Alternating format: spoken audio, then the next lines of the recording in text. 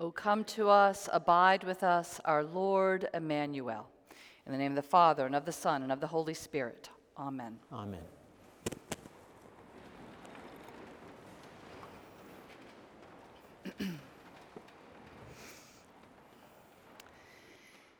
In those days, a decree went out from the Emperor Augustus that all the world should be registered. And all went to their own towns to be registered. Well, okay, maybe not all. All the citizens of the Roman Empire were moving about to be counted so they could be taxed. Even Mary and Joseph, poor as they were, pregnant as she was, even they had to complete the arduous journey of heading home to be counted. They were on the rolls, so they dare not ignore the summons. But there were some so lowly, who had so little, no property, no street address, that they never attracted the attention of the government or of the IRS of that time, which means they were very poor indeed. In the time of registration, a time of census taking, the shepherds in the field were not even worth counting. They literally did not count in society. But in the Roman Empire, where the term good news means the good news of an imperial agenda, a victory at war, or an emperor's birthday, and the word savior refers to the emperor himself. In this empire, where a king can only be affirmed by the emperor, in this empire where salvation means deliverance from military enemies and peace is only brought through military might, in this empire where rulers move entire populations around like pawns on a chessboard in order to count all to be taxed and controlled, in that very place, in this very empire, God shows up to the very ones who don't count at all. The angel of the Lord appears to those without address or title or money. They appear to them to announce good news of great joy for all people. It is in the middle of nowhere, to a bunch of nobodies, that God decides to make God's plans known. Good news has come, but this good news is about a new kind of king, a new kind of kingdom, a savior, the Messiah. A king has been born, and not the kind who manipulates people or who uses violence to force peace. No, to these shepherds a sign is given of this new king and kingdom, and the sign is as humble as they are. A child wrapped in bands of cloth, lying in a lowly manger. Suddenly, in the vast Roman Empire, amid a worldwide census moving everybody around, the ruler of the universe, the creator of the cosmos, has emptied himself out of all power and strength, to join the nobodies in nowhere. The one who later asks, which one of you, having 100 sheep and losing one of them, does not leave the 99 and go after the one that is lost? That one is first revealed to and made known by shepherds.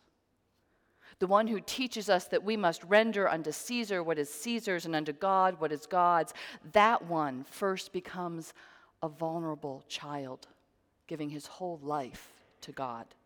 The one who welcomes the little children and teaches us that to enter the kingdom of God, we must receive it like a child, that one comes first as a child to us in swaddling clothes, laid in a trough where animals usually eat, depending on his mother for milk. This is how God shows up. God becomes lowly and humble for our sakes and appears first to the lowly and the humble. This is God arriving in nowhere places. Memory care units, drug rehab, tent cities, and refugee camps. God is arriving in nowhere places to be with those who are so far outside mainstream society that, like the shepherds, they do not count, and no one is looking for them.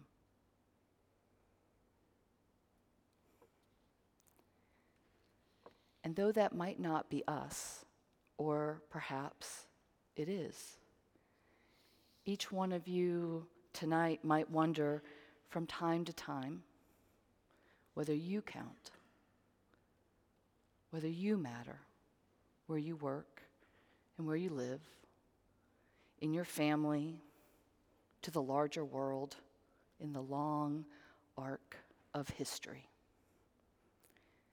You might wonder how it is that you in your small way, in your own corner of the kingdom, do you count to the ruler of the universe, the creator of the cosmos? After all, who are you or I to be noticed in a complicated world ruled by presidents and prime ministers amidst the hurly-burly of modern-day travel and the thick of cyber everything, where we are known to financial and medical and government institutions not by our names, but by long strings of numbers?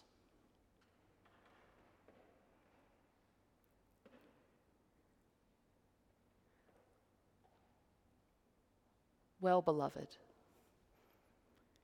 if the lowliest of the low, those nobodies from nowhere, those shepherds living in the fields, keeping watch over their flock by night, if those guys are first on God's guest list, then I promise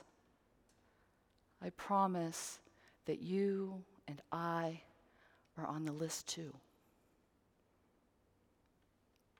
This is the good news of great joy that the angel brought to the shepherds, the news that they responded to with praise and amazement, the good news of great joy that a Savior, a Messiah, the Lord, was born for us, all of us, the powerful and the lowly, the insider and the outcast.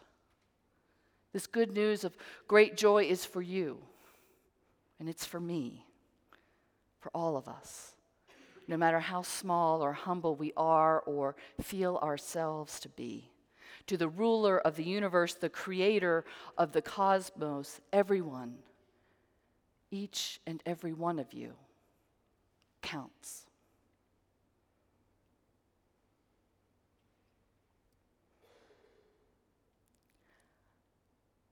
How then shall we respond to this good news of great joy, to the Lord who has humbled himself to come as a vulnerable infant?